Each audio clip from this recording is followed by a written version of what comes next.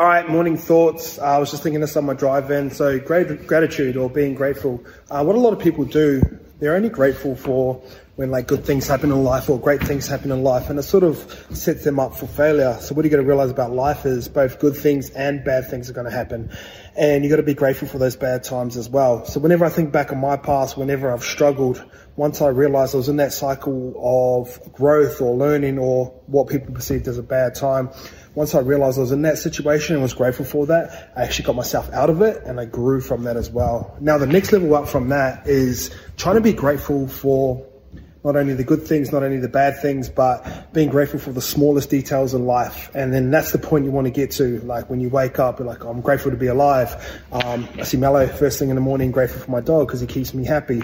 Go for a swim, go see the sun, sunrise as well. Now at the start, it's going to feel a little bit forced because anything new that you're going to go through, there's always like a learning period as well. Just started exercising again and fuck, it feels hard as fuck, but I understand that's a learning process that I have to go through. Same thing with gratitude. When you're trying to be grateful for the small things in life, there's going to be a learning curve there. It's going to feel forced. Now the thing with gratitude, the thing with happiness, it's a skill set, and like all skill sets, they need to be practiced as well. So keep practicing gratitude or change your life.